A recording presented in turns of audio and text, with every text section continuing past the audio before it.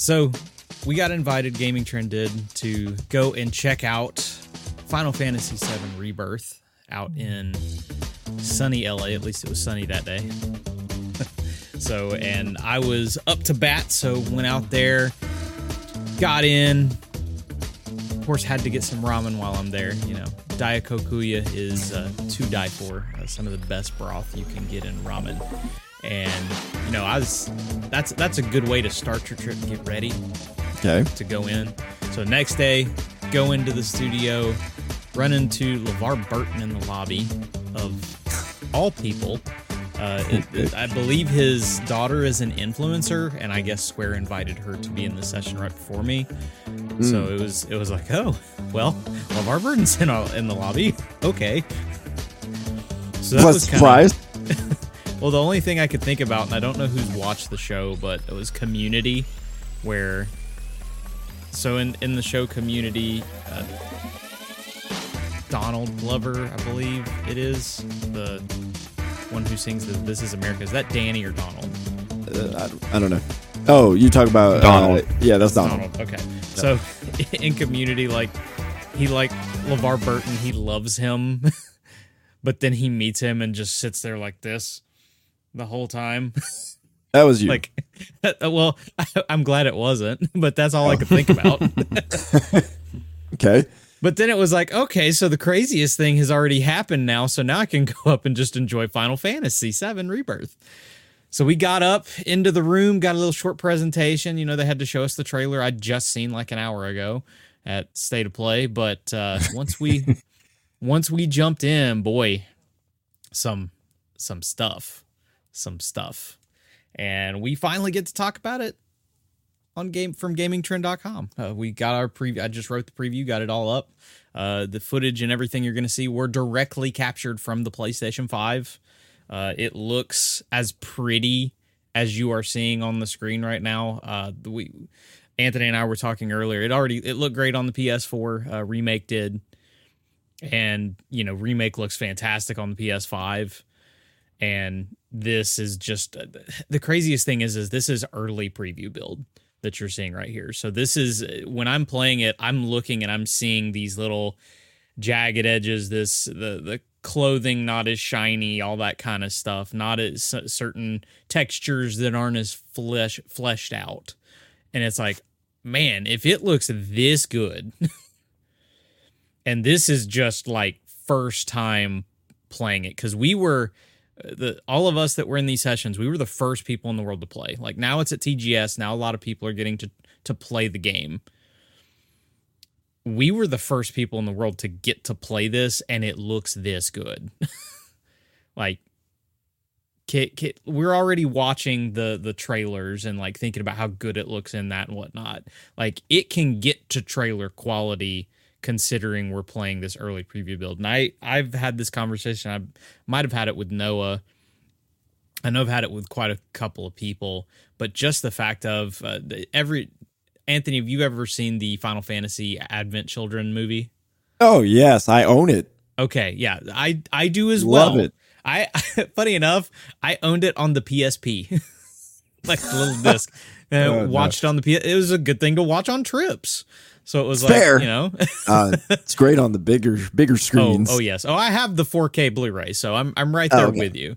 But it's like now looking at this, playing it and stuff, and it felt that way with Remake, but it feels even more so with Rebirth. Is we're finally in the era where we're playing the thing we watched over a decade ago. Really, really close to that. Yeah.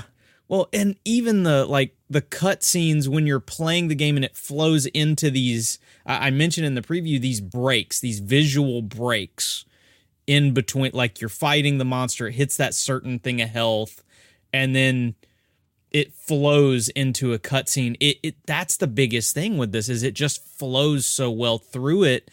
And the reason it can flow like that is it's not just cutting off to load a cutscene. Like what you are seeing in action is what's there. It's the actual product in front of you. And again, this is just simple. I'm walking around a rocky cliff area and stuff, and it's like, okay, it looks this pretty. Particle effects, all of the different things, which it wouldn't be a good Final Fantasy game without some crazy, awesome particle effects flashing around everything. You did see right as well right there on the screen, playing as Sephiroth. I was going to ask. So we got to play 2 different missions in our demo. The second one pops up a little bit at the end. We were able to play the Mountain Eyeball mission where it's a flashback with Cloud and Sephiroth going to do some stuff from the Nibelheim kind of era. And then we got to play an open world section of current day. But playing as Sephiroth is just like, everybody imagines Sephiroth is a power fantasy, like when you're playing as Sephiroth, and it feels that way. Like even if I got hit and stuff, I never really felt like Sephiroth was really taking a hit, if that makes sense. Like, and maybe that's intentional. Maybe it's just how I took hits or whatnot, but it just felt like I could just go in there and just wail on whatever was going around. It wouldn't be uncommon for a JRPG to give you some uber powerful character for a while. A lot of JRPGs do that, and then for whatever reason, they take them away. Yeah. Well, and of course the question is how this is a flashback mission. Obviously, we know with the story with Final Fantasy VII Remake, this is an alternate timeline. So we don't know how people are going to be in different areas. It's still stuff we're finding out. So the question is are we going to play as Sephiroth more than this? I'm assuming, are we going to play as him outside of just a flashback? So that's kind of the question with it. His stuff is just fun. He's fast. Obviously, the sword being so long allows you to get some good hits in from a distance, but it's even more fun when you close the gap and just go running in and just slice and dice with him. He's just fun to use. I know he's just an additional party member, but he's a lot of fun to use. The cool thing is you could, of course, in Final Fantasy VII Remake, switch between party members. That's, of course, back. Something that kind of sticks with me, I know there are some people who just aren't as happy with the whole move from turn-based to action. Like, there's still people that wish the game was still turn-based. I'm not one of them. I like the whole action idea. I always thought that if they took the Kingdom Hearts formula and put it into Final Fantasy, it'd be really cool, and they kind of have. With this, I like that it feels like there's still tactical ways to play. Like, you don't just choose one character, run in, and just press square until everything's dead. You do spend your time, okay, I just did this, I need to switch over to this character, and then maybe their abilities can help me right here. If I switch to this character, maybe because in this open world section, you get a lot more of the variation. Cloud and Sephiroth play different but similarly, whereas here I had, in my party, I chose to have Cloud, Barrett, and Red 13, and all three of them are completely different when it comes to how they actually attack. And that was a cool thing as well. I'm playing as Cloud, running around hitting this boss that ends up popping up, and then Cloud gets trapped in a lock, and it's like, well, crap, what do I do from here? So I swap over to Barrett and go long range and start shooting at the water cell that was surrounding Cloud to get him out. And then switch over to Red 13, who's a lot more close, engaging with his fighting style. Because, he's I guess, dog, wolf, don't know exactly what kind of creature he is. I know I'm going to lose some points for that, but, that's just the way he fights as the animal he is, which it's hilarious because you can ride chocobos, and Red 13 rides a chocobo. All the pictures you have seen on Twitter and stuff, it is real. Red 13 rides a chocobo. And that it is, I am so here for it. It's like, bro, you just tired? I mean, I get it, but There's some meta conversation about that. Exactly. An animal riding another animal. Yep. The combat, I know I just spoke on tactical. I'm kind of jumping around here. There's just a lot of different things that you experience. And for me, it was a little newer for me because I didn't finish Remake, but I liked what I played of Remake, but it's been a long time. It's not just the swapping characters that's important, it's what you're doing. Because as you do just your regular attack, you build up your ATB gauge, which allows you to spend your ATB gauge on 3 different things. You pretty much get the opportunity to use either an ability that you have, like everybody remembers Cloud's Braver attack and such like that. You've got using your magic, so like casting, fire, blizzard, all the different things. You got to spend an ATB segment to be able to use that. And then I'm not as big of a fan of it, but you also need that for using items. That just, again, I get the idea of not being able to spam items like crazy, but at the same point, I don't like the idea of it. Because items to me are not something that should be tied behind that, but I get why. It again brings out that tactical idea behind everything. As long as it feels like it's got some strategy behind it and it's not some useless gate that feels bad. And that's where I get it and why I'm okay with it, even if I don't like it. Like, sure, you can kind of see where somebody's going with something. With this as well, though, when you spend those points, those ATB points, what's neat about it is it builds a synergy gauge as well. So you're actually encouraged. It's like you don't need to just sit on these on using your abilities or using your items or using your magic. You're spending these opens up even more skills to be able to use. And the synergy skills are actually where, like, for instance, you saw Cloud and Sephiroth team up for that cool attack at that one point in the video. That also happens with Barrett and with Red 13, and each of these members has their own synergy attack. And essentially what you have to do, and this again encourages that idea of switching party members. For instance, with Barrett and Cloud, I had to have each of them spend 4 ATB points to be able to, and it's both characters. I couldn't just spam it with Cloud and then do my thing with Barrett. Barrett also had to do it as well. So again, encouraging the switching. So then I could use that powerful synergy attack from there to spend those points.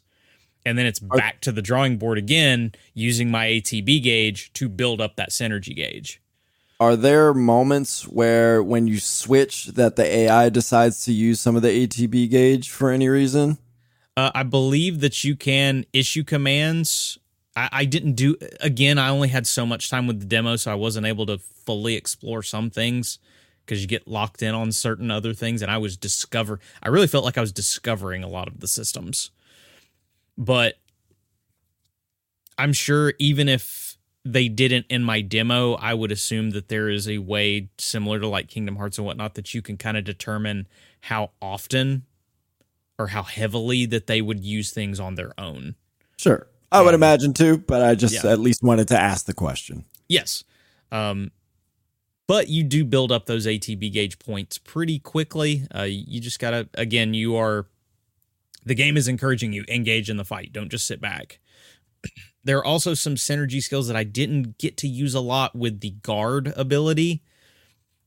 And it was mainly I didn't understand how they were working. I'm assuming the game will teach you a little bit more.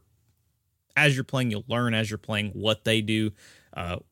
When I was trying to do one of the guard abilities with Cloud, it felt like I was kind of going to block, but then Sephiroth used like a materia magic or whatever on my sword, and then it was winding up and I could let it go for a big hit. And I think I was probably just timing things a little bit wrong, and I was still figuring out the whole, okay, how am I doing this to do this correctly? So I'm at least getting the feeling I was missing something with the synergy skills on the guards. But what's cool is I was able to figure all of this out in less than 30 minutes. Like that's a lot there. There's a lot of menus you do not see. And between the way the on-screen prompts work, the UI design, the tutorial prompt that pops up, it just popped up there talking about the stagger on our screen. They're giving you and I'm trying to think of the right word. They're prompting you in the right direction with a lot of this, and that's a really great thing, especially for me who I haven't played as heavily of 7 Remake. So I don't if a lot of these systems are still in Remake, I don't understand those systems the same way someone else that played it a lot does. So if you can kind of call me casual in that sense, that means that it is appealing to someone who's a more casual player and didn't understand these systems beforehand. So that's a cool thing to me, that they have been able to make it where you can figure it out a lot easier on your own.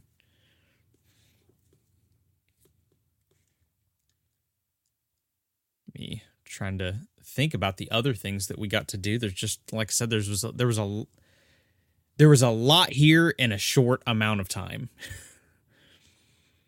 And one of the things that was in there that I thought was really funny is that I got stuck with Cloud. This big materia guardian picked me up in its claw and held me there. And I'm just sitting there waiting for some sort of button prompt of mash this button to get free, or waiting for like something else and like shimmying this analog stick, seeing if I can wiggle 3. No, what you have to do is switch party members, and then what you would do is you'd run up as Sephiroth, and I would either wail on the claw, or with that claw being up there, you would specifically cast fire at the claw to free Cloud. So it's like, it's obvious while not being obvious. And I like that, because it's like I like it when a game trusts me to figure it out, not when a game makes me figure it out. Does that make sense? I know what you're trying to say, maybe. In the sense of they aren't, and I feel this way about another game that I've gotten to play recently too, but there are some games that just absolutely hold your hand. Like, you are told how to do every little single thing and drug along through it. There are other games, mainly Souls games, where it's like, screw you, you're going to have to figure this out or just die. And you get frustrated. But then there are some games that have this happy middle of, we're going to give you some information without just leading you straight into the solution.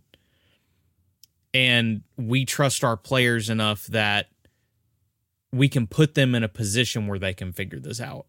Sure, it is very much, I don't know, maybe that 90s style of design where it's like, we're going to introduce a mechanic, and then we're going to throw all different kind of scenarios that you might have to use it in, but we're not going to make it so obvious like it's a Zelda dungeon. Like, you got the bomb. Yeah. Okay, you're going to use the bomb in the next dungeon. It's scenarios like this where we're introducing switching characters to you and staggering. And, the boss also like grabs a claw. How are you going to handle it? Yep. Right? Where every other game usually is like wiggle the control stick or attack out of it.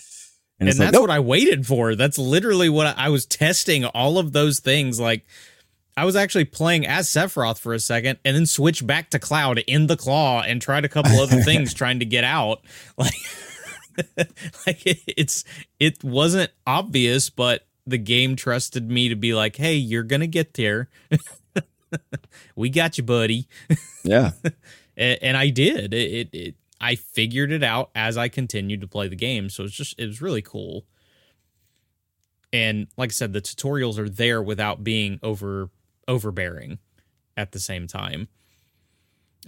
What you're seeing here is in the open world, and the scale does seem very large. I didn't have a lot to do in my open world section. I'm assuming that's probably more due to that this is the very first preview. I'm not just going to walk into the world and be able to play every single mission that they've got available in that area. And we were walled off, even though it was a pretty good sized area. It's really impressive, though, when you open the map and you scroll around and you're like, okay, there is a lot of map here, even though it's covered by the fog, so you can't see anything else beyond where you're at. And there's going to be a lot of game here. I know the game director said there's almost 100 hours of content in this game. Story, I think they said, will be around 40 hours. So you've got about 60 hours worth of additional content. It's nice. It's just cool that they have. I don't remember about the conversations Noah and I had at GameStop when they first announced this, but I'm almost sure we probably had some sort of conversation when we found out that it was going to be 3 parts. And man, they're really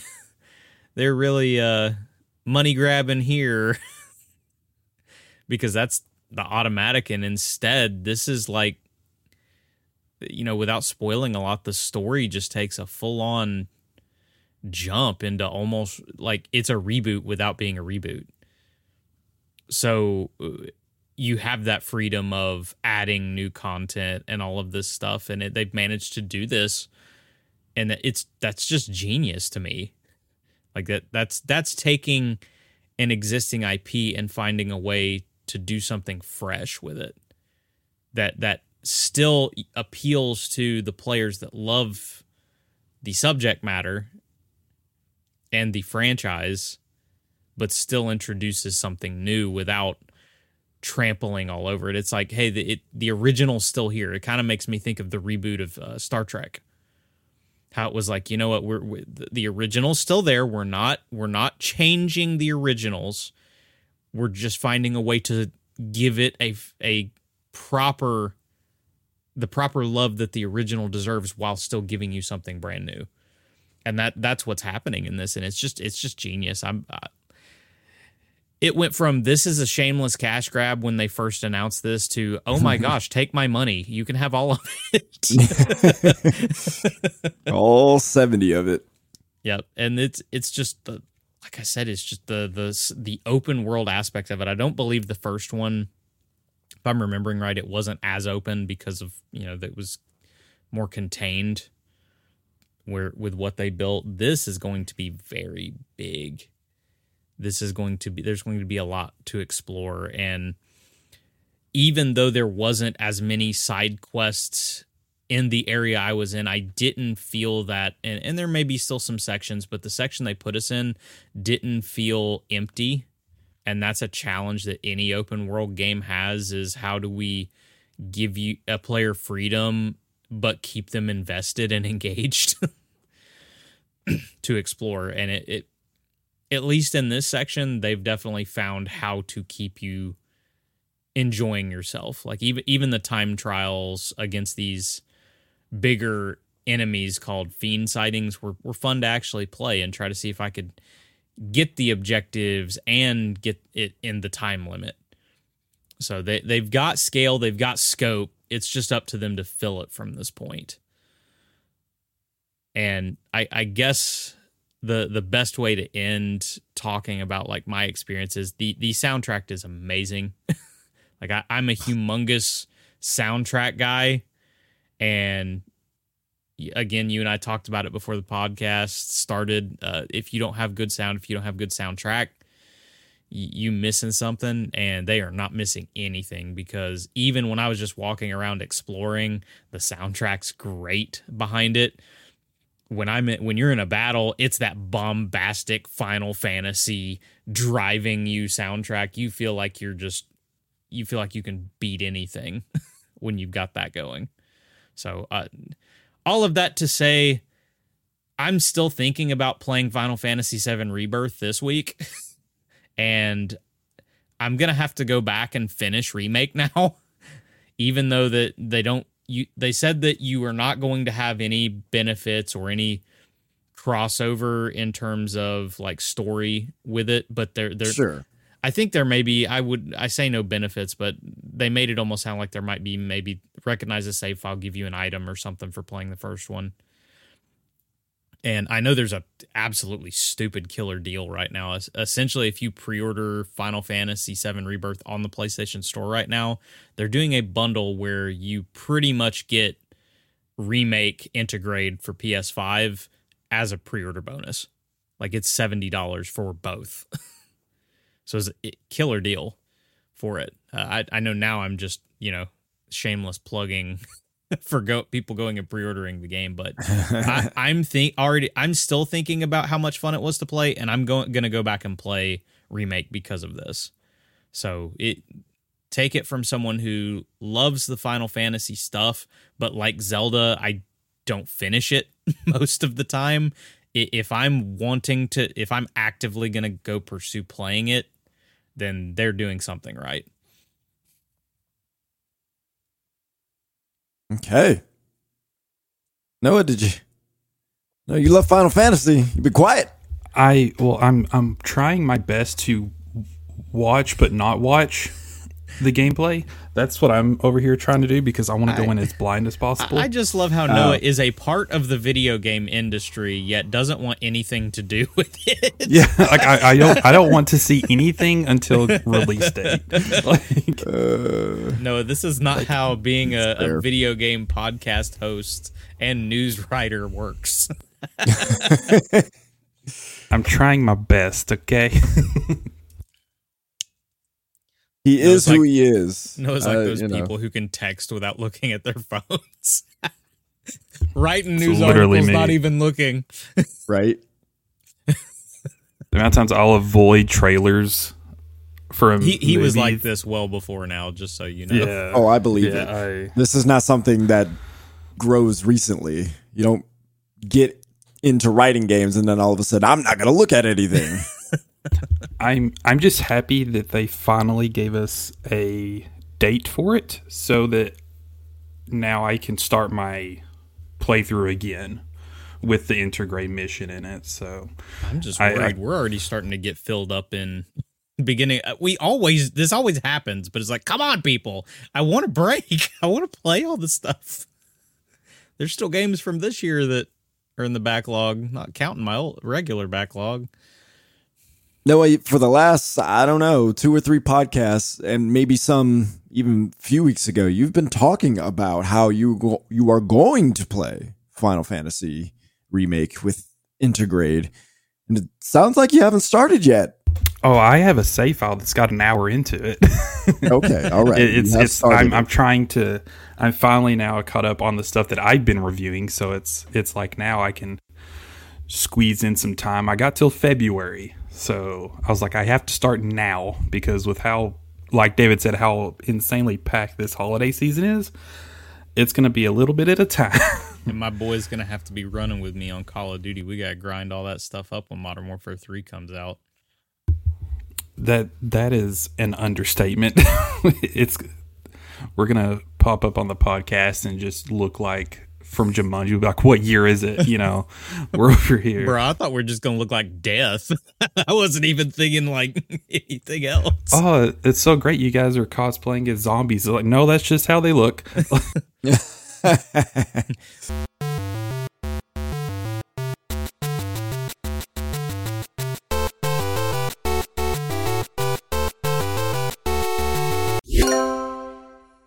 There is a lot that happened this week in the span of 24 hours.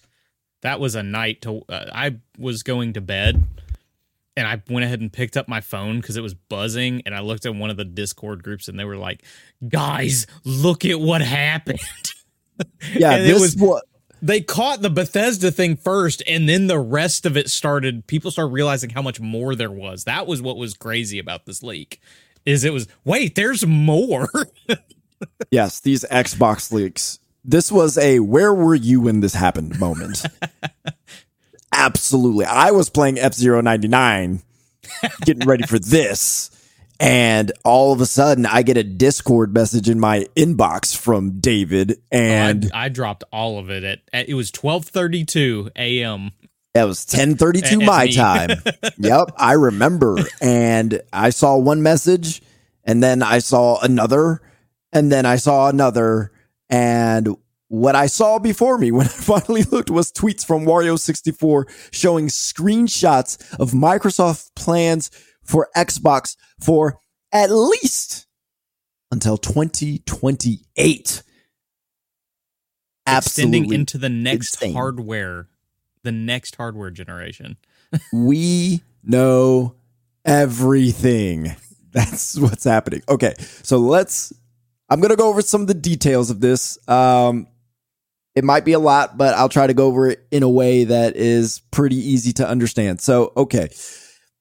Xbox is creating a mid-generation refresh on the Xbox Series X called Brooklyn. It will have 2 terabyte storage, faster Wi-Fi, reduced power by 15%, a new controller, we'll talk about that, USB-C on the front of the console, Bluetooth 5.2, and the shape of the console is now a cylinder. I need to pull router. Up I'll pull up the picture in a moment of what Alexa. This thing looks like. That's what I think. Yeah, I've seen it compared to a humidifier. So it will cost $500 like the original Xbox Series X, but more importantly, it will be digital only. Okay. So then the controller, like I mentioned, it will come with a new controller. This controller is codenamed Sebel. It's basically the Xbox Wireless 2. That's what they call it on the promotional deck that got leaked. It will have Bluetooth 5.2, mobile app features, precision haptic feedback, not new, but VCA haptics that double as speakers, an accelerometer, rechargeable and swappable battery, modular thumbsticks, and a lift to wake feature, which if you're a Switch owner, you kind of understand what that is, but this sounds like it's more advanced than that. But here's the best part. Brooklyn, the cylindrical Xbox Series X, will launch November 2024. As far as the deck is, November 2024. And then the Xbox Wireless Controller 2 will launch June 2024. So these things aren't far off whatsoever. But there's more. Let's talk about games. As David mentioned, there was a Bethesda leak of games. So this is what I'm about to tell you is for what Microsoft has for fiscal year 2024, which ends June 30th, 2024. So that's as far as it goes. And this is what probably. Do you mind if I preface something real quick? Yeah, go for it. Everything that we're looking at was their stuff was back to fiscal year 2020. And if you look at it and you kind of gauge based on what we're looking at because of the way delays worked, most of this, like 2024, is probably 2026 at this point from what we are looking at. Like just yes. So you'll understand immediately as I start. I'm just going to read off the list. All right. Yeah. So this is what was on the list for fiscal year 2024, which ends June 30th, 2024. Okay. The Elder Scrolls 6, right? Project Castrol expansion, some licensed IP game. That's literally what it says on the list. Fallout 3 remaster, Elder Scrolls Online expansion, Ghostwire Tokyo sequel, Dishonored 3, and then Doom Year Zero DLC, and then one planned title for mobile free to play. I don't know if that's either or both combined, but that's how you can tell this is old because the Elder Scrolls 6 is on there. And the top of the page does read title release schedule. Ain't no way they're going to have Elder Scrolls 6 ready by June 30th, 2024. It ain't happening. Let's just put out there that even if there's a 2-year gap, it's not coming out in 2026. Like, just to be honest. No, so we could take the entire list with a grain of salt, all right? But Fallout 3 remaster, more Ghostwire, more Dishonored, more Doom. I mean, that's not a bad list. Yep. Just with those right there. But there's more. There's more. We know what Xbox is up to for the next gen console. Listen to this. All right. I'm going to read straight off the sheet. Okay. This is what it says straight off the little promotional deck. Quote, Develop a next-generation hybrid game platform capable of leveraging the combined power of the client and cloud to deliver deeper immersion and entirely new classes of game experiences. Optimized for real-time gameplay and creators, we will enable new levels of performance beyond the capabilities of the client hardware alone. All right, end quote. So this thing, I don't even know if it's console at this point, but it's described as a hybrid. I don't even know what that means, but I will say it does sound fairly intriguing. What we do know is that it will, at least as according to this promotional deck, it will use ARM. So it's not going with NVIDIA or AMD. It's going to use ARM. And as far as what the deck says, the GPU will be AMD. So on that regard, they're sticking with that. As far as CPU and stuff like that, AI related stuff, it will be ARM. But it still gets more interesting. There's a section on the deck for something called Think OS. And the note it says, and this is all on the same page where they talk about the next gen console, it says lacking Think OS for under $99 consumer or handheld devices. So my question with that is, are we looking at some sort of, integration with console or mobile devices and the controller at one time? Like, are they going to have this device? They just haven't figured out how to make it under $99 yet. That's supposed to connect with all of these things. Don't know. Obviously, there are a ton of questions because we don't have the full information, but my God, this is interesting. Thoughts? Go for it. I mean, this is devastating.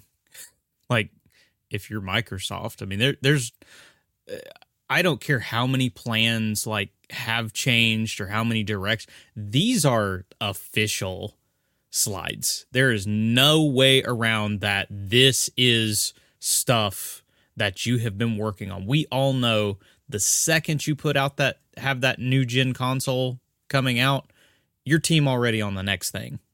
Like that's just how it works because you can't afford to be behind.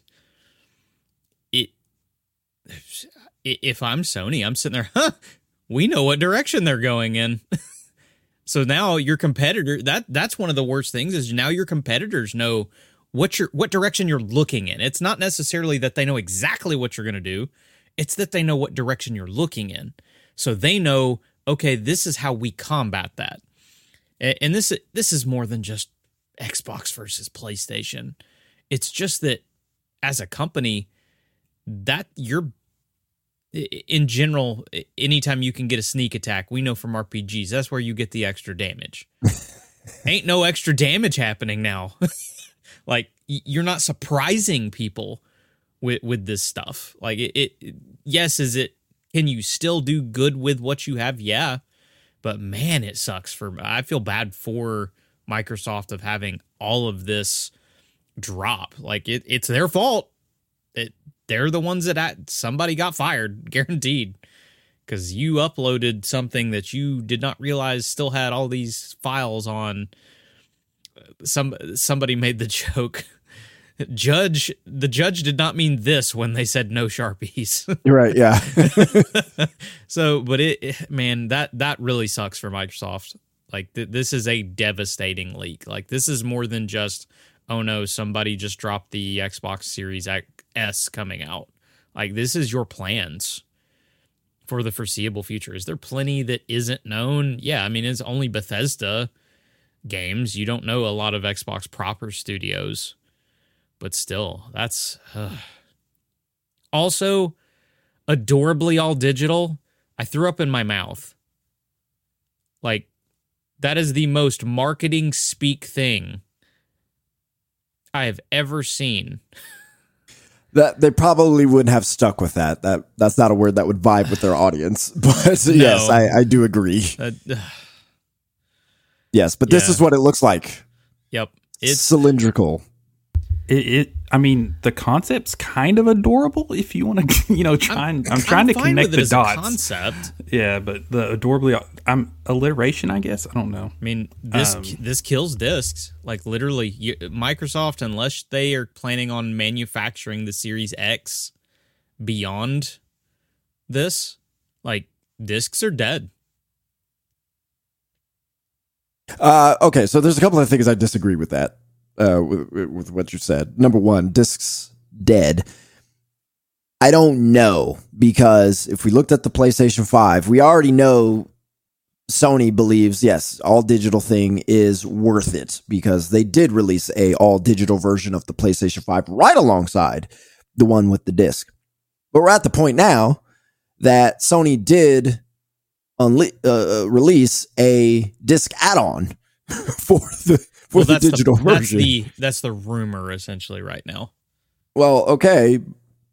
I imagine it's probably true, because people realize, okay, there is some desire for the disc. So my problem with this is I don't know if there is enough for people to want to buy the Xbox Series X again for an all digital version, because if you don't have an Xbox Series X, is this what you want to get? An all digital version, no disc? I don't know if that's the case for most of the people. I know a lot of people download. I know it is the dominant form of purchasing something. But at the same time, if you already have it, I'm not upgrading. Yeah. Right now at GameStop, I could trade in my Xbox Series X for $385. I'd have to pay $115 for this, with a few hardware upgrades and the 2 terabytes, which is nice, but I'm not willing to give up the disc because, I do have a subscription to GameFly, and that allows me to play a whole bunch of games that I wouldn't otherwise be able to play. So I feel like, they obviously had to do something to it in order to make it more enticing. The Bluetooth, the Wi-Fi, the I/O throughput is actually very important, because that will allow loading speeds to be even faster. But I feel like that's still not enough with the 2 terabytes to justify $115. And I'm not entirely sure most of the people out there would buy this if they don't have one. Yeah. Well, especially when it's the exact same price. It's $500. Like, a lot of times you get these refreshes, and that's to bring costs down so that you can sell it at a little bit less. And that's the interesting part. Their marketing is calling it a refresh, but this isn't a refresh in the same same way like we've had in previous years. Yeah, I mean, there's no power upgrade, and there's not really a reason and there's no price drop. So it's the 2 things that you usually refresh for are not here. Yeah, I guess that's the difference with the way they're refreshing. Nintendo, they'll have, we've seen it. Nintendo has been refreshing since the NES. They had the original NES model, then they had the second NES model. You've seen that with the Game Boy. The Game Boy Advance had like 3 different models, right? So yes, a bunch. This is not that. This is, we're giving you another option. If you want an all digital, more powerful version of the Xbox Series X, which is also an all digital version, then here it is. But if you don't, then you still have the original, although the Bluetooth isn't as good, the Wi-Fi isn't as good, the I/O throughput's not as good. There's these subtle things that aren't as good. I don't know if the average person would be able to know the difference. Yeah. Probably not. It's tweaks. It's not improvements. It's tweaks. It is improvements. Yeah, I mean, you get the levels I'm kind of discussing right there. Yeah. So but in regards to Sony knowing everything and this not being a surprise, I would say to that, we still don't know what the next gen stuff is going to be and what it's actually going to look like in terms of how it's going to come together. The idea of a hybrid console, I don't know. The only thing I can think of when I think of a hybrid console is the Nintendo Switch. That to me is like the current version of what a hybrid console would be in my mind. You're talking direct to cloud. I don't even know what all that means. Like this, to me, I'm like, how much like Chromecast, Fire Stick. Like, what are we talking about? Like, yeah, is this like you can play on console, but then there's like the Google Stadia version of Xbox also that you could just connect? Like, I don't know what all of this means. So there's still a level of surprise there that even if Sony has an idea of, okay, we know where we're going, there's still also the fact of Sony's business plan is different than Xbox's. So yes, unlike the PlayStation 3 and the Xbox One, where it was kind of like, we're just going in the same direction. Actually pretty similar to the PlayStation 5 and Xbox Series S and X in that way, where it's just like both consoles are pretty dang similar. They just have very narrative. This looks like it's going to be totally different, more in line with whatever future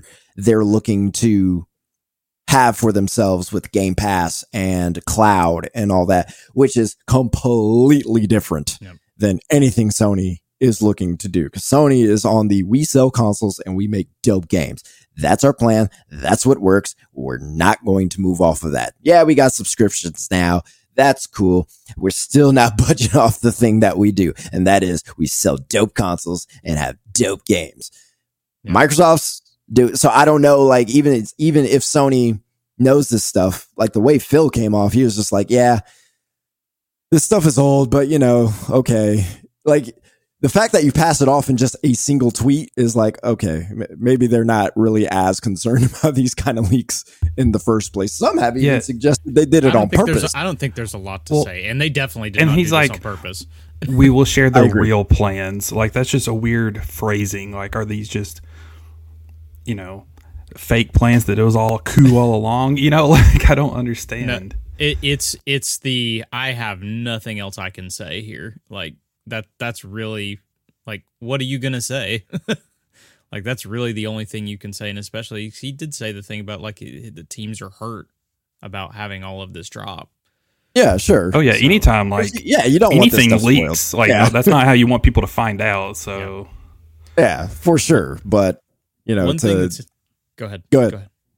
Oh, I was just going to say, with Brooklyn, the interesting thing about it is, like, this pretty much feels like it confirms everything that we've heard, which I guess Microsoft has kind of leaned into that. Is just, there's not a Pro system coming. We're not getting the One X. If anybody's noticed, Microsoft has walked away from that. Remember that all the ads, the most powerful console and all of that kind of disappeared. And the reason is because, that's not what they're like you said, that's not their goal at this point anymore. They tried that. It cost a lot of money, is what I think happened. So there's some people who said they over-designed the Series X, and that really shot them in the foot because it cost a lot of money to make them. That's one of the reasons the S was pushed so hard, is because it was not as expensive. So it made it a little bit easier for them to recoup money. And now that we see this, notice there's not a Series S redesign. That's because it makes the money's just fine for the Series S. The X, however, needs a redesign to make more money.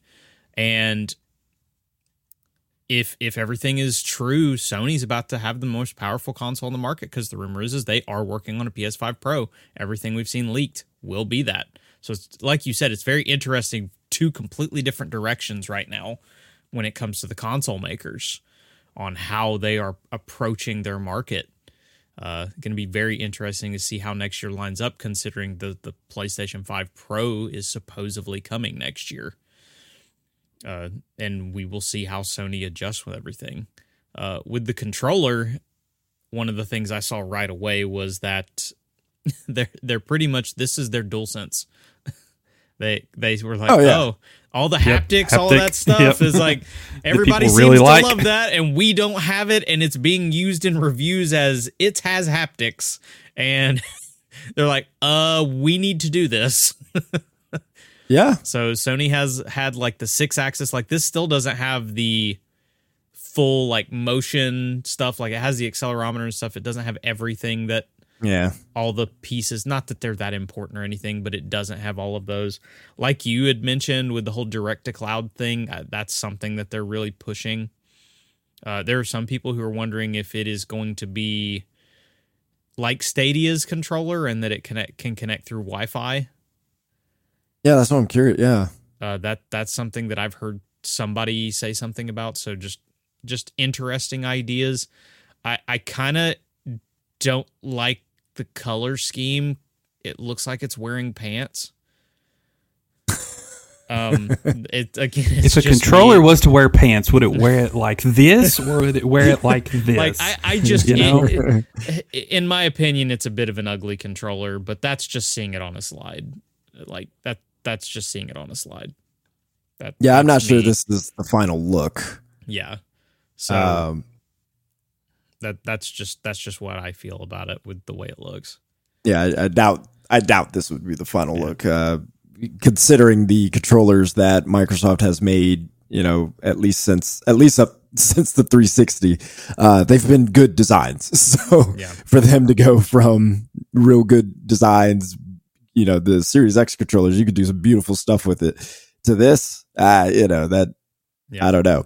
But I wonder if this is just like a little thing where they're just kind of showing you like this is where the immersion happens. And so it's like the blueprint for it. Yeah, not like the final build. I hope when it comes to the next gen system, the whole hybrid cloud thing, that just, I sat there and watched them talk about this crap during Crackdown 3.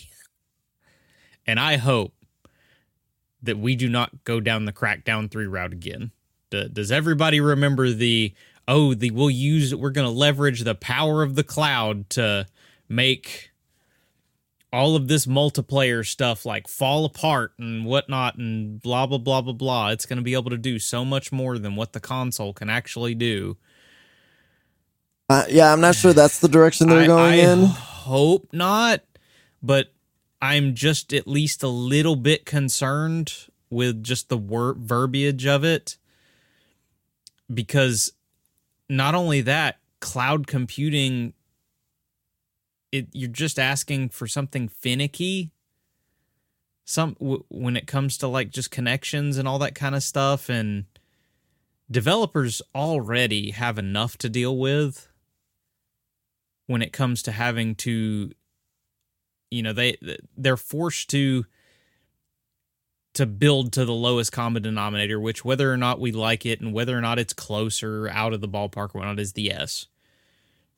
How does this affect that? I mean, is Microsoft buying all the third party because then they can force them to make things how they want them?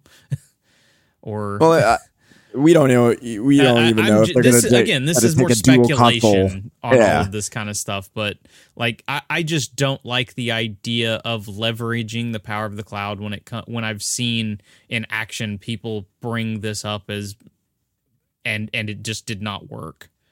And technology can change obviously in the next decade, but even now it feels like we're scratching the surface of whatever the cloud can do.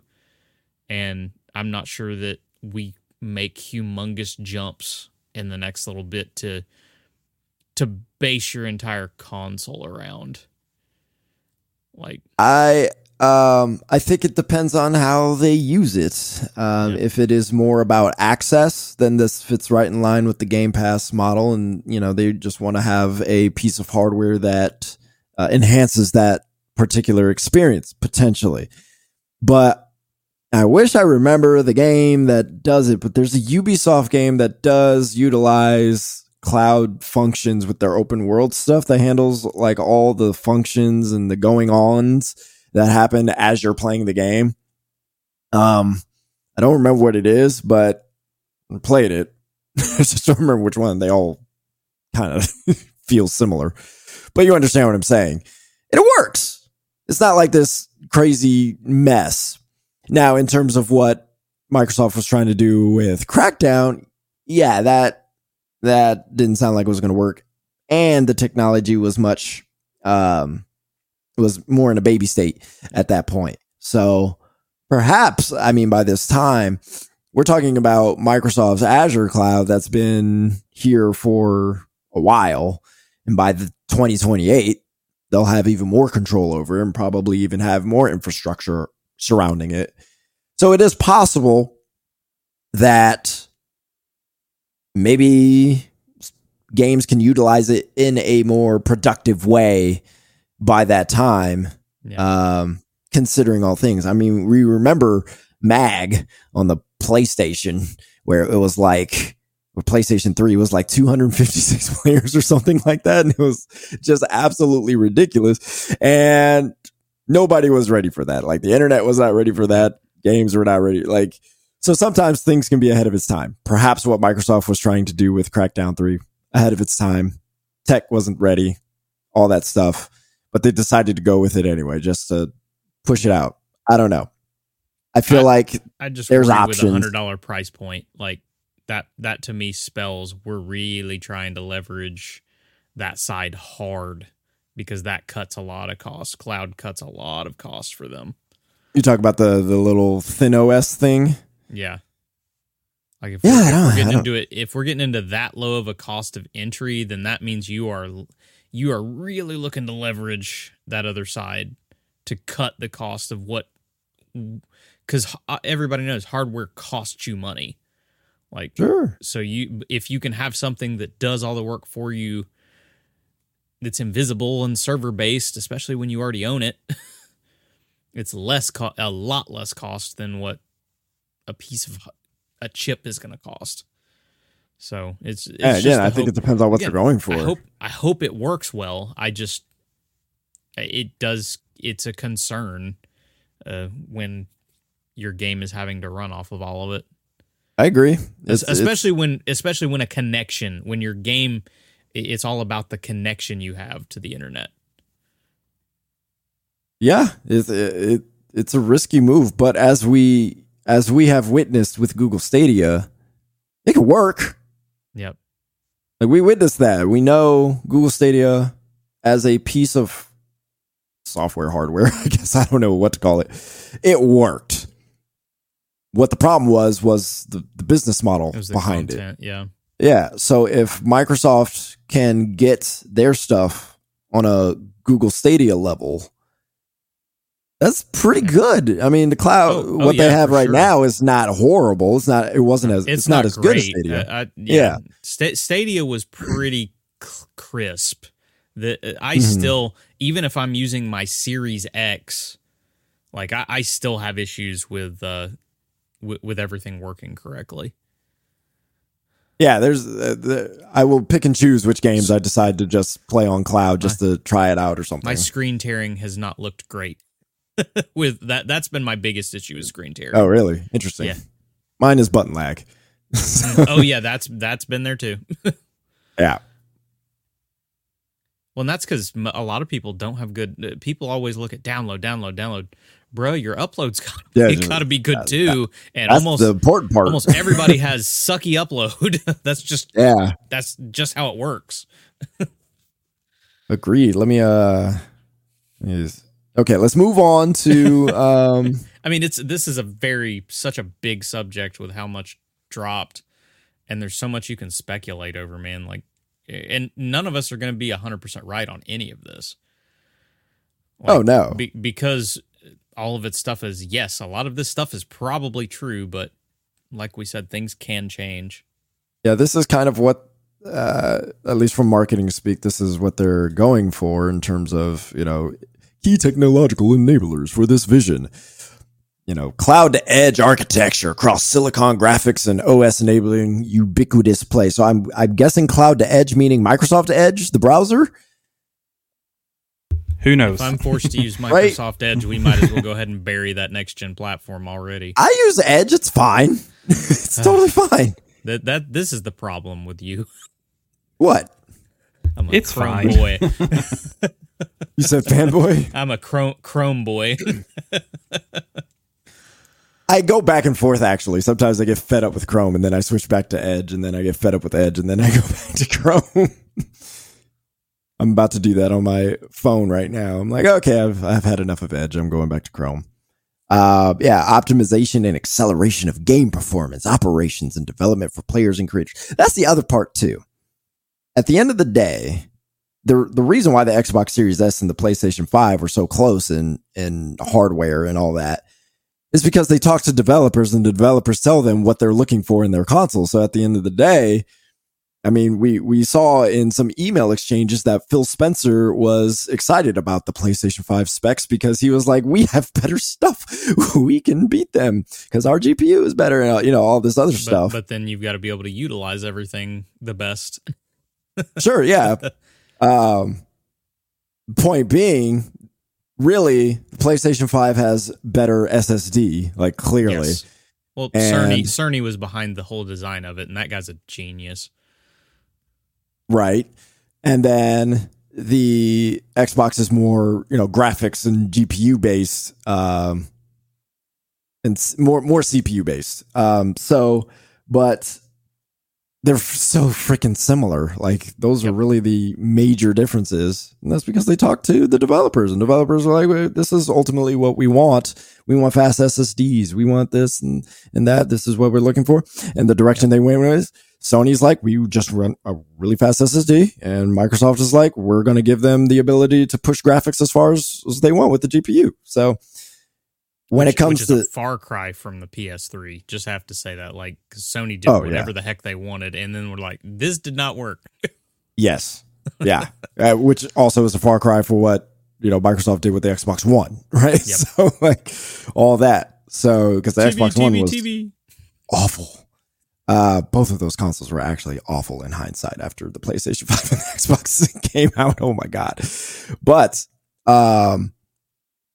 when we talk about what's happening in 2028, none of this stuff really matters if the developers aren't going for it, right? Yep, so they have 100%. To do it in a way. They have to do it in a way where the developers are like, okay, yeah, we see what you guys are doing. We want to be a part of that. We want to make games that use these tools and technologies and whatnot because we think this is where games can go. We think we could do some interesting stuff with this. So as much as all of this stuff is real, as much as all of this stuff is their vision, we still have to take it all with a grain of salt because, yes, it is true. Phil Spencer said it's old, and it probably is by now. Like, I don't know when this wasn't yesterday. Like, they didn't come up with this stuff yesterday and then put it in the file drive. Go ahead, Noah. I was just like, oh, man, they leaked, like, Tuesday's documents. Like, oh, no, like. Yeah, no, this stuff. They build these little marketing decks as a vision for the people who are working on this stuff. They try to get them like, this is what this stuff is going to look like. So it could change. It could change. I love that. Smiling, David. Our good friend Travis Northup, he's like, I know more about the next Xbox than I do the new Switch, which has apparently already been shown off in closed doors meetings. That's awesome. Yep. That's fascinating. Yep. Yay leaks. Speaking of Nintendo, actually, we got email from Phil Spencer saying that he really wants to buy Nintendo. Now, these emails were back in 2020. Let me find them real quick. Which, if I remember, essentially, it's not necessarily, I'm going to buy Nintendo, because that's what everybody took it as without reading it. It was, if the opportunity came up, heck yes. Which, again, would any company, if an opportunity to buy one of the best video game companies in the world popped up, would not want to do it?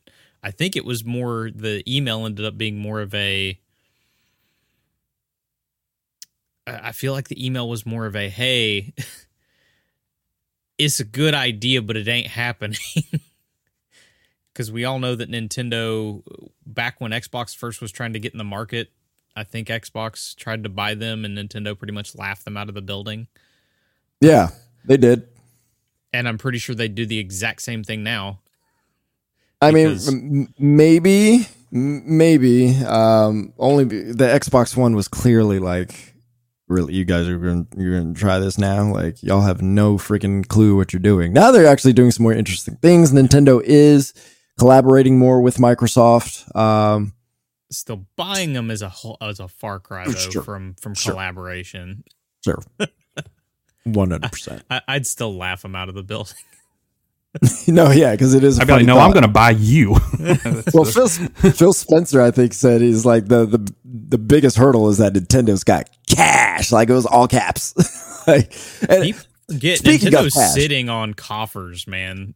speaking of, I think they have like $50 billion in cash. So people are always talking about, oh, Nintendo, like the Wii U. Oh my God, Nintendo's gonna. Nah, they good. That's why they were able to survive the Wii U. They had so much money just sitting there. They could kind of deal with that and move on to the next thing. Yeah. Not that they were happy with it, but yes, they absolutely could. But yes. And now they're back to bukus. Right. Cash because of the Switch. Third highest selling console all time already. Yep. Yeah. Phil Spencer says, let me pull it up. He says, at some point,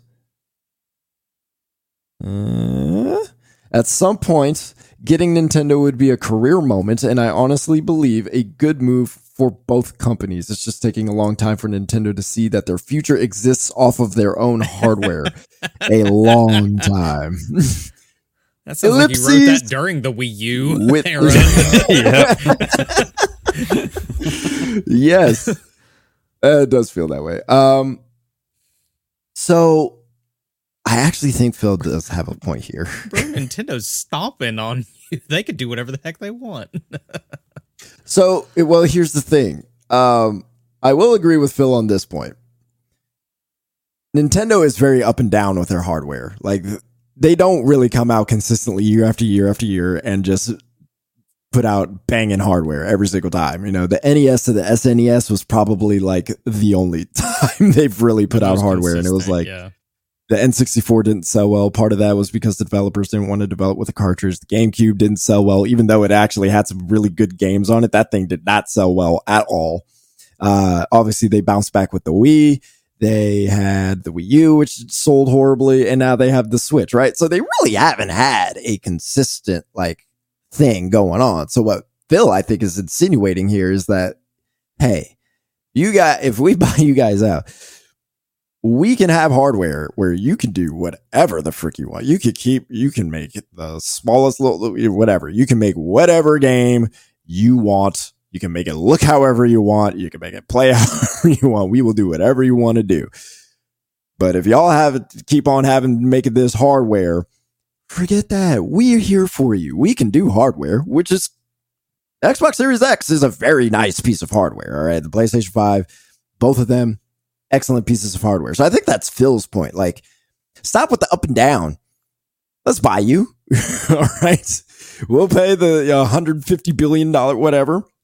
And y'all could just make games. Because y'all are the best game makers on the planet. I think that's his point. I kind of agree with it a little bit. I kind of do. I might get the point, but after what has just happened with Activision, there's no way in heck it will ever happen. Like, no, no, not after that. Not after the fight, and they're a Japanese company, and just all this. There's so many hurdles. No, I agree. And that is a monopolization conversation. And again, we will talk about the fact of consolidation is not good for the industry. It just isn't. It's not. You kill creativity with it. So yeah, it's not something I would root for, but I can understand where Phil is thinking. Because he's just on some cope. He's just on some copium. Like, hey, he sure is. If everybody was on my console, oh yeah, because the Wii U was a disaster. I mean, as soon as they announced it, it was like, what the frick? Why is this called the Wii U number one? Day one, and even I don't understand. Yeah, what the heck? So there was that, and then. Yeah, that's pretty much it. I mean, there were some emails about the PlayStation 5, and that was interesting just from a business perspective. The email exchanges that Phil was having with some of the other people involved with the launch period, PlayStation 5. They show their stuff. They're excited because they're like, we have something that competes, and when they think it's better, of course they think it's better. So I don't know. That was just interesting to look at. Yep. But yeah, there's just so much, and that's the thing is there's way more slides and other things that you can dive into when it comes to different things. So yeah, I only showed probably not even half of the slides. Yeah, there was a lot there. Like you're about to say something, Noah. You're muted, Noah. I was just trying to find. There was one of the slides that I was wanting to look at, but I can't find it. So, can you describe it? I probably have it. I think it was. Oh, it was the Bethesda one. Can you pull up the Bethesda one? Because I just lost. Yes, sir. Yes, sir. Give me a moment. Zoom it in. Oops, that's not what I want. There we go. Yeah, it was just weird to me that, like, with all this cloud stuff, like, the amount of console and, like, PC to, like, the free-to-play mobile stuff, it's weird that they just have planned titles, like, and projects, so-and-so. Like, it just kind of, it made me think, like, with their whole mindset of, like, cloud and all this other stuff, like hybrids, like, you think that they would put a little bit more into mobile and free to play, because Sony's sounds like they're heavily going into the free to play live service thing, where Microsoft is just looks like they're kind of staying away from it for now. I think part of that is grabbing Activision Blizzard King, because King is a huge mobile. So that's true. As of right now, Microsoft has zero footprint in mobile, so that's honestly the biggest reason they're grabbing ABK. Oh yeah, it probably is the biggest reason. Just get into the mobile market in a big way. Activision and Blizzard is very delicious icing on the cake. So, but yeah, I guess it is kind of interesting that it is only one for fiscal year, but it might be because they're letting third-party developers create these like more free-to-play titles and putting them on Game Pass. That would be my guess, because they don't have much. But in terms of the studios that they have, I don't know. I don't think any of them besides 343 can. I mean, any of them can, but you understand what I'm saying. Like, that's not their bag. Yeah, it just kind of threw me for, as I'm just scrolling through, because there's, like you said, there's so much content. Like, just, there's not a lot of mobile free-to-play stuff. And, with Bethesda's thing, specifically, but still. Also did notice with one of the slides, Phil lied by omission with the whole is Elder Scrolls 6 coming to other things. And he started talking about case-by-case basis. It's like, it's on a slide that is not coming to PlayStation. Oh, yeah. It's sure, yeah. I mean, straight up lied about it, buddy. Well, it's on a case-by-case basis, and the case-by-case was decided. Nope. Yeah. It's like, nope. It's just a reminder of how no executive is clean when it comes to this kind of stuff. Everybody thinking, Uncle Phil loves everybody. No, he's a businessman, guys. Oh God. I mean, he does love everyone, but he is a businessman. He probably does. He don't love the FTC or CMA. I'll tell you that. You do not love everybody. Yeah, when you run a multi-billion-dollar company, as much as people trash on Jim Ryan, I mean, at least we have no shades of he's Uncle Jim, or like straight up he's cutthroat. Like, fam, I'm gonna launch a special edition Spider-Man console the day Starfield comes out. That's the thing. I don't. That's out of petty, I think, just to mess with them. It was intentional. You do not launch a special edition console, a month and a half before the game comes out for any other reason. Right. So their business model reflects the type of person Jim Ryan is, right? Yeah, exactly. And that's what I'm getting at. You know what you're getting out of Jim. There is no he's underneath the table, he's a different person kind of thing, or on the stand. I don't get that vibe from Phil, though. I don't get the vibe that Phil is like this ultra different persona in front of us. I'm not saying that. I'm just saying that people treat him as he's just a gamer. No, he's a businessman. Like, oh yeah, no, that's just foolishness. That is foolish thinking. No, he is a businessman. He will play the game as it is needed to be played. But I mean, he is in a position where they're not in the lead, so he is definitely. I would like to see what he acts like when he's in the lead. Then we really get to see what Uncle Phil is like. All right. Shall we spin the wheel? Spin that wheel. Let's. All right. Bring it up. I'd like there to be a topic pop up that I'm not having to be involved in. Well, there's only 2 options left, and neither of them you're involved in. We need no.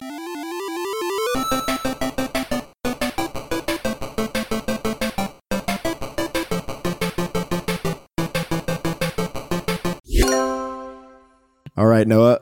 How do you pronounce this? Yeah. I still don't know, dude. And I've seen like 3 different pronunciation ways. I typed it into Google. Like, how do you pronounce this? And it's like, hey, here's the top 50, 50 ways. And so I was just like, and literally clicked through each one, and it was different. It was really weird. But I've heard like TouHou, TouHou. And there's what do you choose? I'm going with TouHou because it just seems fun. And I wish, because even playing the game, there's no like voice acting or anything like that. There's no, when you pop up, there's no Mario Kart 8, like it doesn't say the name of the game. Yeah. So I still don't know what it is, the proper pronunciation, especially when you see like text-based, like, oh, it's supposed to be this. Like, no, I need audio files, please. But yeah, so I got to play this really fun, short, not really indie game. I wouldn't call it that much, but it probably is. Kind of feels like it. It's kind of the complete opposite of what David got to experience. Was like this semi-complex combat system with all these interwoven features and mechanics and abilities, all this other fun stuff in the combat. If that's too much for you, or if you just want to turn your brain off, this is a really fun and simple RPG that I really liked. I didn't think I would. I thought I would get really bored with it playing after the first couple of hours. But no, like, it's pretty addictive with its simplicity. I like that it's a breath of fresh air. So to start off, the storyline's pretty starts off pretty normal, and then as you hit like the halfway mark, it kind of elevates, like a lot of JRPGs do, towards the final act. Can you explain normal? Because you're a JRPG fan, there's really nothing normal about JRPG. So there's this land that's Gensoko, I believe is how you pronounce it. Again, they don't say anything in the game, so you kind of have to predict the best you can. But there's this land that yokai inhabit, which yokai are just, I think most people should know yokai, little monster, little things. It's kind of a different interpretation in a lot of games, but they coexist with the people in this realm, and because of that, they kind of get shunned from the outside world. So for many years, they're isolated because they're like, hey, these are just little yokai. They're not doing anything to anybody. And if they do try to mess with us, we'll just put them in our place. So they have no idea of what's going on with the outside world. There's a barrier that prevents it. An outsider, a young girl, gets in, meets one of 2 characters that you can choose from. It's really cool that they put 2 different storylines in it. They don't just simply do a character swap, though. That's one of the things I really liked. Each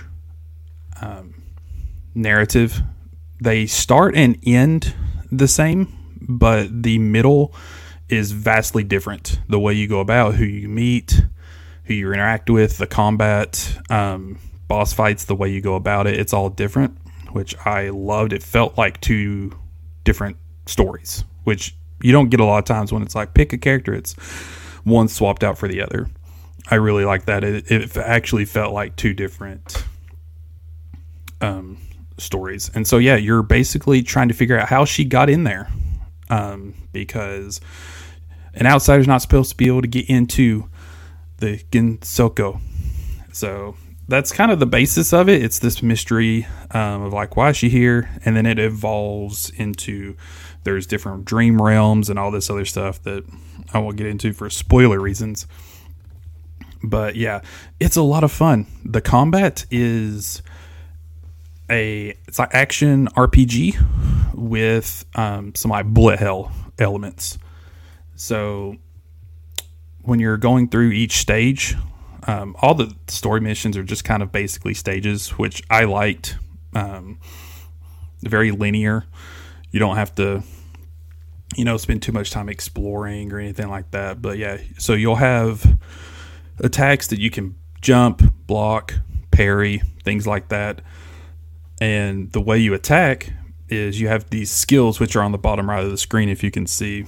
And it's just simple button presses. That's it. They work on a cooldown timer. Some are more close range. Some are close melee based, and then some are long range, like magical attacks. So there's a little bit of variety, which I liked. It kind of helped me build a kit. It felt the cooldowns were pretty short, which I liked. It's the primary way that you'll actually do your attacks. I was really scared that it was like, okay, I'm just going to have to, kind of like when you're playing Final Fantasy, like spam melee a bunch, and then you build up enough to do your range attack. But no, you spend a majority of your the combats using these really cool magical spell skills that you can swap out with. The thing that I didn't like is you have 3 main skills and then a ultimate ability kind of skill thing. They didn't really feel the same. They both kind of do a large AoE heavy attack. There's not really any kind of variance. I talked about it in my review. Like each character got 2. I feel like one should have been a like single target heavy damage kind of one, and then another kind of be like a AoE, take out a lot of enemies at once. But no, they both kind of just did a big large attack that was kind of boring. But that's probably the worst part about the combat system on that. It's just really fun. It's addictive. I like the bullet hell elements because in a lot of these boss fights, you're constantly having to move. And you can block, parry, which I like. Coming from my Destiny background, I don't like running to a plate, standing on it for boss fights, that whole kind of thing. But yeah, it's got a lot of the core elements of RPGs. There's an item shop. There is a way you can level up your skills. It's got a kind of a power amplifier, which if you do like these side missions, which are they're not straight copies of main missions. They're actually a little bit different. But if you get those, you can get a little currency that lets you permanently increase certain attributes. There's loot, like a lot of the JRPGs in this genre, that they have some like rarity to them, but it doesn't really give you a good idea of what's kind of higher scaled and higher valued. It's just like, hey, here's your stats, look at your stats, and if they go up, that's good. If they go down, it's bad.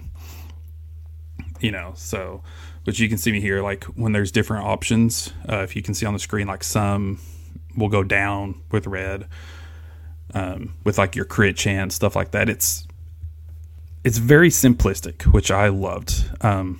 Like David said before, incredible soundtrack. I'm hoping they release the full thing on Spotify at some point, because it's one of the things that kept me playing the game was just fighting and listening to the soundtrack. Kind of think of it covered a lot of bases. Like you had some of the traditional like Japanese music, and then it was like mixed and blended with like some percussion, rock, like background. So really good soundtrack. One of my favorite parts that kept me playing, honestly. Like it became so fun to just run around, and like I said, it's simplistic. It's a very easy to pick up game. You just run around and hit like 2 or 3 buttons. You know, it's not this you have to turn your brain on heavily, you know, tactical. And even it's slower paced than a lot of like action RPGs I've seen and played. So yeah, the fun is its simplicity. Both storylines took me about 15 hours to beat. So I put it's a good weekend binge. I took it at a little bit slower pace just for, you know, reviews and looking for secrets and all this other stuff. But yeah, somebody could totally knock this out in a weekend, I think, and have a really fun time with it. So yeah, that's, you know, I called it a short and sweet impressions from a short and sweet game. It's an adorable little adventure. It's a lot of fun. I really liked it. Gave it, I believe, 80 out of 100. There's a lot of things that are going for it. Apparently, the studio that made this is a smaller studio that made a fan-made game in this universe. I have never heard of this TouHou universe before. It was very interesting that their first game was like a fan-made game, and then the people who I guess run the TouHou franchise were like, "Hey, do you want to make like an official game for us?" And I'm not sure. So that's pretty cool. Yeah, it was really cool to kind of do some lore reading on the developers and stuff like that. So, but yeah, I had a ton of fun with this. I definitely give it a recommendation, just for the sheer sake of turn your brain off, listen to some really good jams, and yeah, it's a fun time.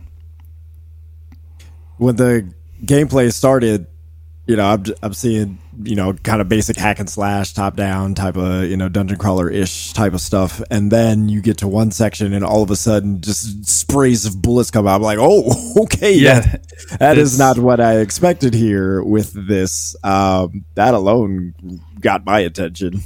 I can see why some people might, because each stage is kind of the same. Like, you'll run through and explore, and you'll have to get to the final area. At the final area, you get a boss fight.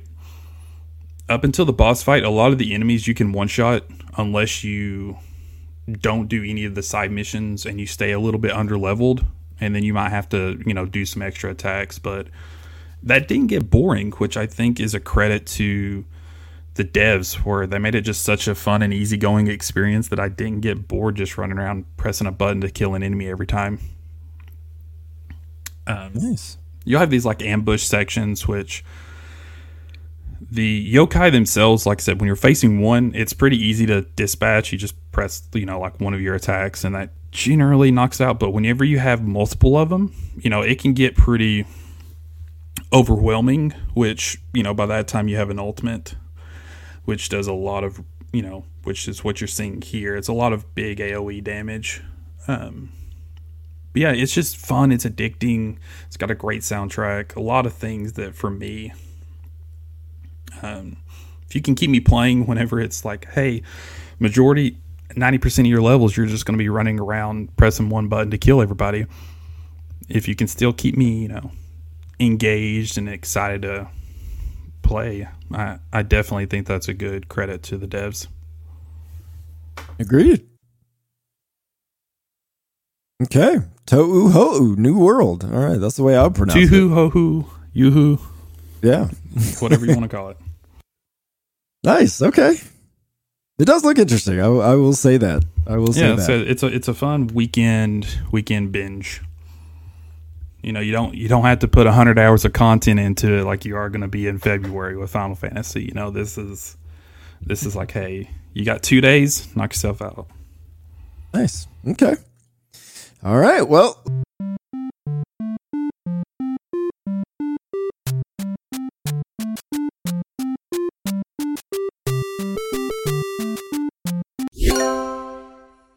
before we get into F-Zero 99, since I have the floor, it's my turn. I feel like this is a good time to bring up something a little personal I wanted you to get your opinion on. And I'm going to bring it up because I feel like more people need to hear about issues that others go through and, know that they're not the only ones going through something. So, I just want to be vulnerable with you guys. And you, David, as a man of faith, as a married man, you could probably understand the problem of what I'm going to talk about. So I have an addiction. I can't stop playing F-Zero 99. I can't do it. I don't want to be here. I want to be playing F-Zero 99, and I want to be trying to be getting up on these leaderboards right now. Help me, guys. He is addicted to the grind. Help me. This game is so freaking good. Oh my gosh. I love freaking F-Zero 99. I did not expect to love it as much as I do, but I do. This is the Battle Royale that does Battle Royale a little bit differently. As you know, Battle Royale, it is one versus whatever the amount is. The goal is to be the last person standing. Not in F-Zero 99. The goal is still to be the one who wins the race. And you got 4 laps to do it, and you're doing it against 99 other people.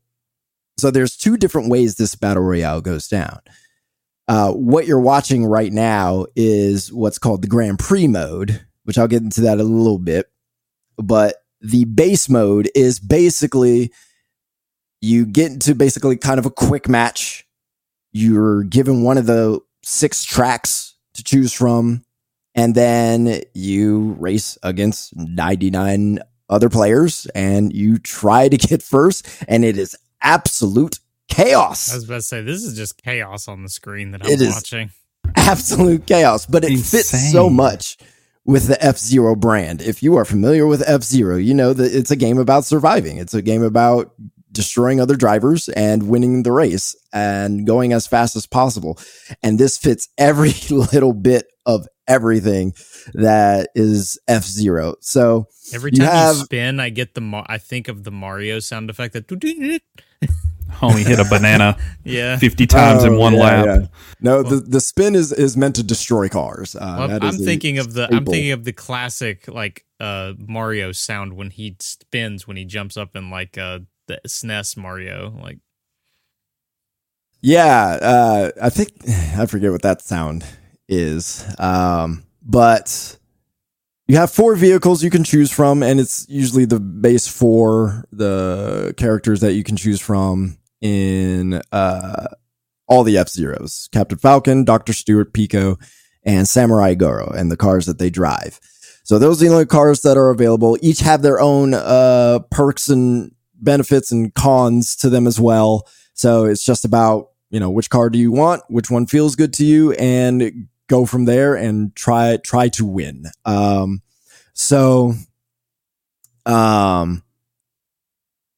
This right here is Mute City. Everybody does Mute City. So winning on this track is super, super difficult. So when you are actually playing the quick play mode, you get to vote. It's one of 2 tracks. You got Mute City, Big Blue, and a couple of other tracks. Most of the time, if Mute City's up, people are going to pick that. So everybody's got experience on that. So that could get a little bit annoying, but for the most part, you're gonna get a taste of all the tracks. You could practice on tracks. They have a little practice mode that you can do, and all that. So that is basically the crux of F-Zero 99. Get first, get as much as possible.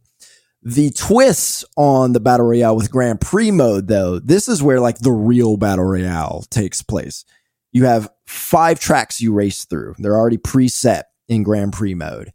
And your goal is to survive until the last track. So as you get through each race, cars are eliminated. Players are eliminated as you go. So that is the traditional Battle Royale version there.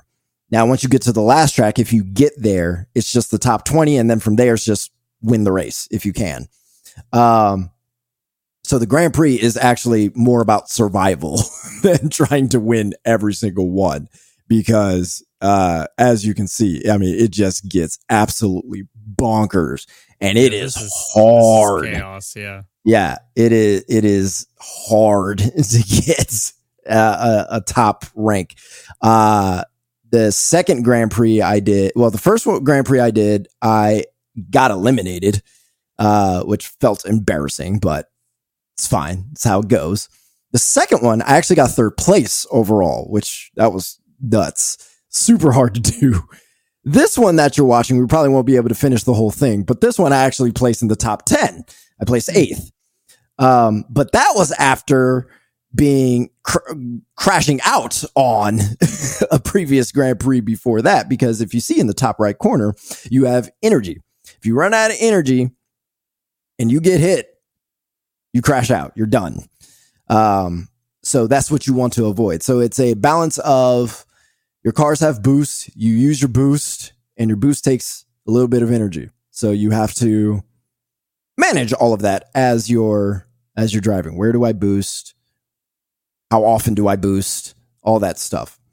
And then you have the ability to kind of super boost, I'll just call it. It's called the Skyway, where you build up your secondary meter. Once it's full, you get to go. You see on the top, there's a little track above. You can hop on that track and basically get above everybody, hit a few dash pads, and probably take some more leads against some other people. So you also have to figure out, when do I use that as well? So it's a lot of strategy. It's a lot of thinking.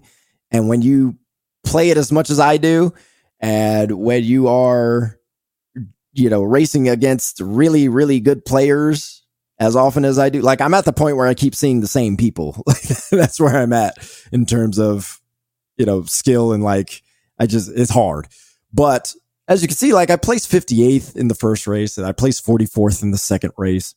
I'm still moving on, but after, we get to the final race, I end up in 8th. So it's Grand Prix is really about endurance. You try to place as high as you can, but that doesn't mean everybody else is going to place or even survive the entire time too. So it's this really fun and interesting way to do the Battle Royale, which Nintendo has done this before with Tetris 99 and Mario Brothers 99, and both of those were excellent. Tetris 99 in particular was a fantastic way to do the Battle Royale. And Mario 99, I would say, is probably the one that is the weirdest and probably doesn't even fit really well, but it worked. But this absolutely fits everything F-Zero is. It is the perfect game for the Battle Royale style, at least the 99 Battle Royale style that Nintendo does. So it's not a full-fledged F-Zero game as we know and want, like a F-Zero GX or an X or something, but this is a fine holdover because there's so much strategy to it.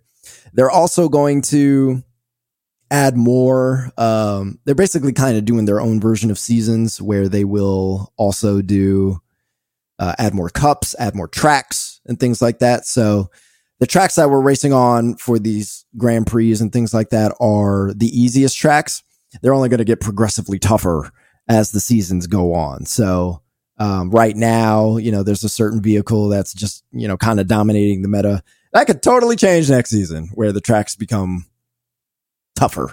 So I don't know if ranks will reset after that. I hope it would, but you got if not, KO right there.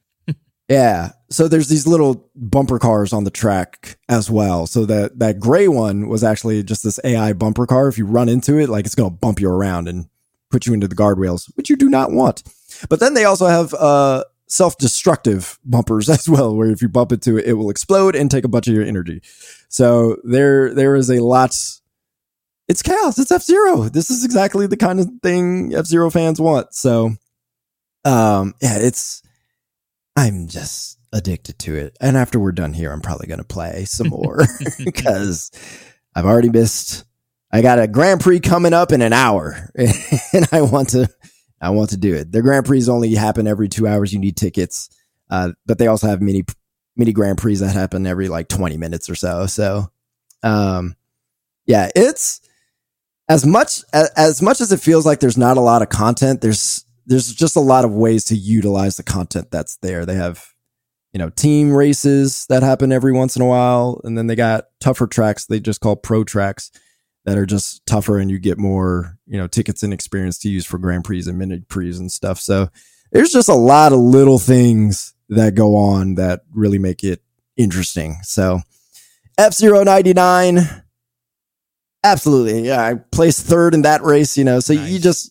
you find your spots, as you go. So yeah, it's such an invigorating and inciting game. And it's like when you place in a top spot or something, it's like, oh my gosh, I feel on top of the world. It really brings out that feeling. It's fantastic.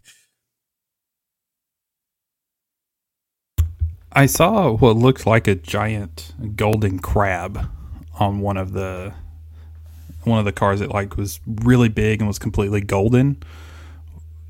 What is that, like a power up or something?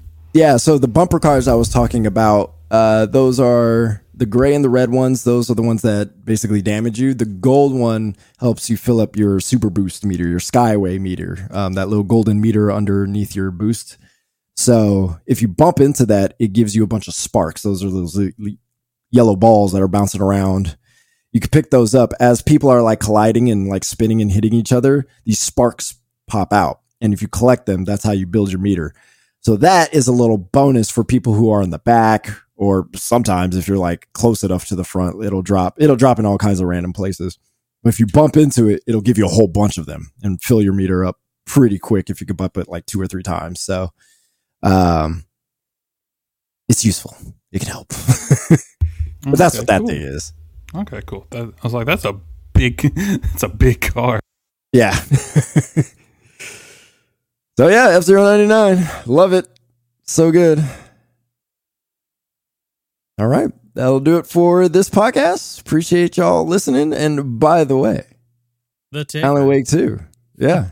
So I got to play Alan Wake 2 while I was in LA playing Final Fantasy Rebirth. Not at the same exact time, but played a good amount of Alan Wake 2, so I can't wait to talk about it next week. The preview will actually be up on Wednesday, written, and going to try and do some video for it, and then, of course, we'll hit it on the podcast.